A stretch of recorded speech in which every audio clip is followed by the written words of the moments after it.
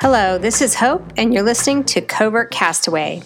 Welcome to my weekly diary of what I learn and how I cope with transitioning to life as a liveaboard cruiser.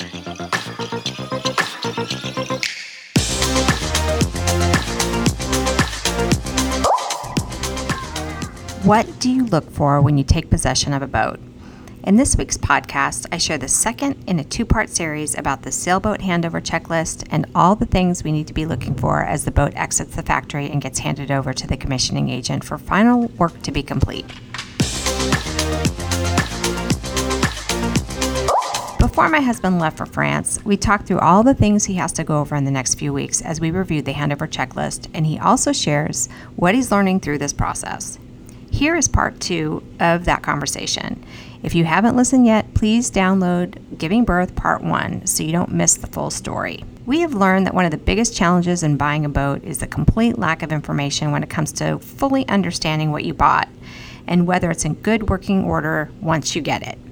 This plays out fully when you're preparing to inspect the boat and understand what should and shouldn't be there when you get it. It's a bizarre industry, and it's not isolated to just our boat manufacturer or dealer. It appears to be a prolific issue across the industry, at least for us lay people. So let's dive right in where we left off. Reviewing our handover checklist, we start by talking about how we need to make sure the brand new boat out of the factory is tested for leaks and make sure the boat is watertight. Okay, so it says also spray windows and entire deck with water to find out if anything's leaking. Mm-hmm. So in theory, FP... Like mostly windows, right? I mean, or they mean anything. Yeah, I mean anything. Ideally, there will be some rain, and then you can monitor for leaks. In theory, FP does put the boat into a pool to test. But that's just for the hull. Yeah, that's to test some systems. I don't know. I mean, I've seen some other companies where they just create rain on the boat and then making sure everything is dry. But I don't think they have that at the. I don't remember seeing that. I didn't see it. Yeah. So yeah, you can use a hose and just kind of see if there are any leaks in the boat, or hopefully you get some rain and then try to identify any source of leaks. Test anchor, okay. Check bilges for water, and actively test seacocks for leaks. How do you do that? Well, once you put the boat in the water, that's the first thing to check, that there is no water entry. So there will be all the holes that have been put in the boat for the water maker, for the heads, for other reasons, and then to just make sure that there is no water entry. And, check toilets, showers, and drains. Check external freshwater and saltwater systems, and the water heater. Yeah, so remind me, what was the issue with the water heater? People running out of hot water? We're not going to run out of hot water, are we? We might, because we don't have like a... some people have installed like a diesel heater, and then you can basically continuously heat up water. In our case, I forgot how big the tank is, so if you run the engine, or if you're on shore power, then it will heat up the water. But it's a fairly small tank. So if you're at anchor and you run, the engine a day or two before, who knows like how much you have left. So if you're at anchor with the boat and the generator off, you might run out of hot water. But if you turn the generator on, you'll get hot water, right? I forget the source. Yeah, so the engine definitely does it. I think shore power and generator will also heat the water. But I don't recall at the moment. The tank that we get, I think, might have only one heating element. So that may be tied to the engine, and I recall it's somebody... connected to a specific source, I see. Yeah, to say that basically it's the same size tank, but if I recall, they got one with 2 heating elements, so they in their case they have the diesel heater, and then they can heat up the water, and then so that's something we'll have to figure out. Yeah, because I don't want us to run out of showers. I mean, the showers were the reason we bought the boat. Well, we won't run out of water, but the hot water is different. Exactly. When you get your boat, you'll find many items from your options list stuffed in the cupboard. Oh, that's interesting. Since there's no detailed specification of what you get with the bowsprit package, for example, you are sort of at a loss to understand if you got everything you purchased or not. Oh, that's a really good point. Yeah. So, what is in the bowsprit package? I guess we have to figure that out. Yeah, and I mean, I guess if there is some documentation, which in this case, I don't know, I guess it's reading the documentation, or again, going back to what we talked about earlier. I mean, if you can coordinate with your dealer to come on board and go through the systems, they can find out, or hire somebody who's already sailed on the boat, delivery captain, and who's familiar with the boat. They should know what comes. And then as you go through this, they'll be like, oh, okay, why didn't they install, this part, Okay. All right, and then there's a bunch of things listed here that are categorized as other known issues. So things that have been reported, scratches on the surfaces, which we talked about, stains on the deck, fusion at the navigation table, the light goes off and on by itself because of loose connections. Nav light does not turn on. Volvo port gauge backlight not working. Washer dryer pump not working. Yeah, so you're going to have to do some laundry while you're over there checking that out. Service batteries, 2 extra batteries paid for, only 1 installed. Yeah, you mentioned that before. Electrical wire conflicts, can't switch off navigation, autopilot switch is always on. Okay, so you have to go really item by item, I guess. MDI failure caused engine not to start. This is a known problem. For Volvo, yeah. But that was resolved. Supposedly, yeah. Yeah, I think only recently we've heard somebody who might have had an issue, but it sounds like in most cases that's been resolved, this issue. Starboard engine leaking more coolant from the middle of the engine. Sliding door between the salon and cockpit comes off the rails or doesn't open or close well, leaks water, sags in the middle, makes noise. There was another issue with the water coming in from the helm station. Yeah, there is, we'll have to see exactly how it looks, but I think there is a hole, but because there is like some dirt that accumulates, it plugs the hole, and then the water doesn't go follow the path it's supposed to do. And also when it rains, people have installed some kind of little bit of not a gutter, but to basically like a lip. To change the water flow. So we should look at that. Let's see, paint splattered in various areas, hull anti-foul issues or parts of the hull untreated. We talked about that. Starboard hatch cracked or needs to be replaced. So I guess check all the hatches. Poor sealing. Sealing needs to be redone throughout the boat. Okay. Fridge outside and freezer door, I guess not attached properly. Water leak from the AC. Doors in cabin don't close well and open underway. Various cabin doors not closing or staying closed. Nav table not fixed well and comes out. Yes, we'll have to look at that too. Just basic leaking stuff. Windows, hatches. Water enters near the mast, which is near an electrical cable.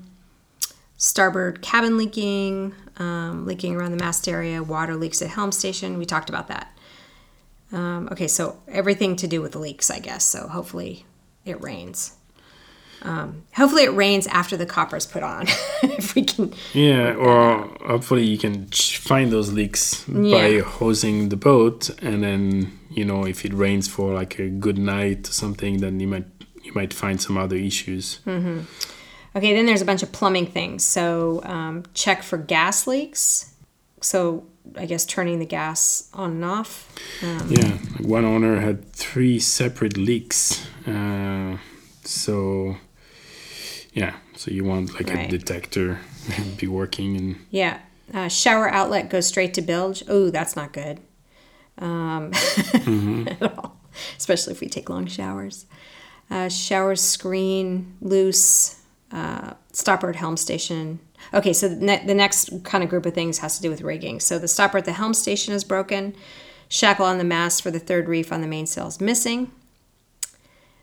Halyard Traveler of the Genoa jumps from 5 to 6 by itself, or the halyard's missing. So I guess you'll have to look at all that. Yeah. Mainsail doesn't raise and drop smoothly. There's a lot of work that needs to be done before FP puts the mast up. So that would be the radar reflector. So to make sure there's stuff that, you can always do it after the facts, but, to add some antenna for the Iridium Go, to add a second halyard for the spinnaker. Wasn't there another issue with the halyard or the line through the mast not going the right way? Yeah, the mast comes from a company called Z-Spar, and it seems like the lines are not always fed in the right quadrant inside the mast, and that creates some chafe. So again, it can be rerun, but you need to go on top of the mast. You need to get people to move on the boat in certain direction to get the line to kind of go through wherever you want to go. So all that should be checked and done properly, ideally. So there's a lot of stuff that needs to be installed on the mast and the running rigging, like the halyards. So everything that can be checked and done during that short period of time before the handover, that's obviously best. Mm-hmm. Then there was a thing about the reducing the number of ball bearings in the cars. Yeah, so there are a couple things. So the mainsail doesn't come down like easily. So what everybody does is they go down, I don't know what's the standard halyard size, but everybody I think goes down to a 10 millimeter what type of line? Ball bearing. I forget the name right now, but they go to a smaller size halyard. I think it's 10 millimeters, so there's less friction, so it comes down faster. But also the recommendation is to remove a ball bearing from each car, and I guess it helps, and add some lube, and it helps to So you have to take every single one of those out? So that means, take every single one out. Don't lose the balls. Just remove one, put it back. So it's a little bit of a process, but if you do both, change to a smaller size halyard and remove a ball, then that should help. The main should come down more easily. Oh, wow. That's a lot of work. Mm-hmm. Right stopper traveler not working. Mast step is loose. Yeah, you don't want that. Cleat pulling from hull. A starboard aft cleat pulling from hull. And main sheet gets holes from rubbing on spreaders. Okay, that's a lot of stuff. Are you ready for this? Yeah, and I don't think it's a complete list. On the Facebook group, I know that you can create some sections, and so I have one called To Do, and so you can save the different topics and create some sections for engine or generator or whatever, bottom paint. And so I have one that is like To Do, which is basically stuff that we need to do to check or to do in La Rochelle. But that's sort of what we're going through now. So, but this list, is a very good list. It's a good, but there may be some additional items that I will have to go through this To Do posts and then see what else needs to be checked. So basically, you're going to take this list we just went through now and then cross-reference it with these other pieces of feedback we heard through the group. And then, we've been writing things down too along the way, just, concerns we have. So, we're going to have to work on this list probably, which is good because you'll have a 9-hour flight over to Paris, I think. Yeah, but I want to have internet access on Facebook to yeah, check so the you'll group. have to figure it out. So, but yeah, I mean, the critical step is the handover, at least before the mast is put up or before the boat is put in the water. There's a lot of little things that needs to be installed, and they're time sensitive because there's that little window. Yeah, FP is rushing to put the boat in the water, and they want access to the boat to do stuff. So your timing, their timing might not be in sync, but it's important to get your thing done when you want it as well, because then everything gets more difficult afterwards. So what are you most looking forward to?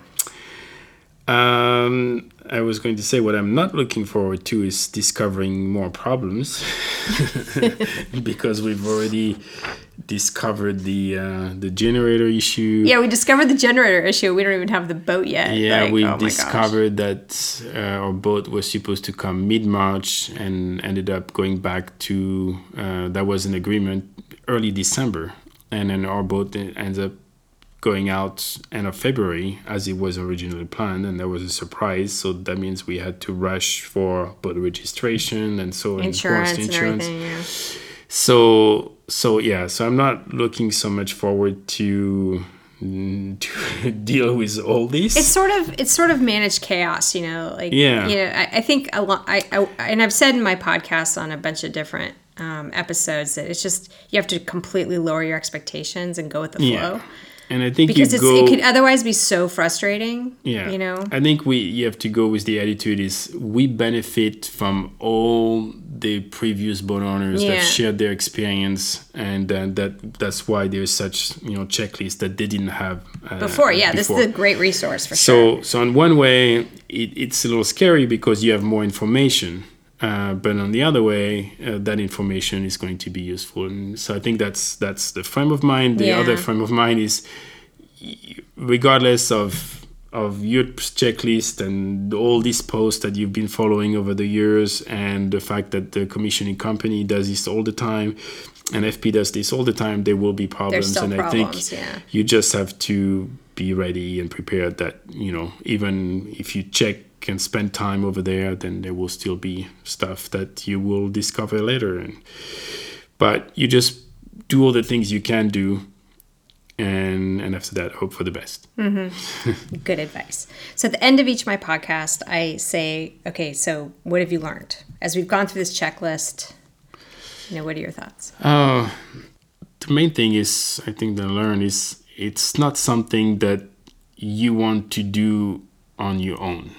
And when I'm saying that, it's you definitely want to join a group of previous owners because there is a lot of information, valuable information. And if you some reason you're like, hey, you know what, I don't belong to Facebook and I'm not going to bother. It might be a reason to join. Yeah, the groups are really good. Yeah. So I would say definitely don't go at it alone.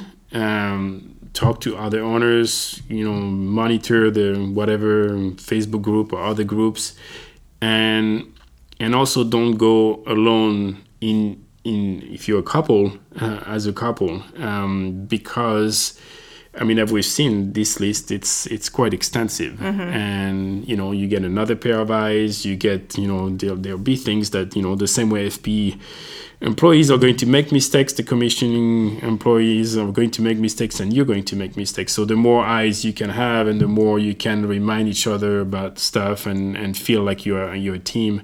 So I will say, just get a team. Yeah.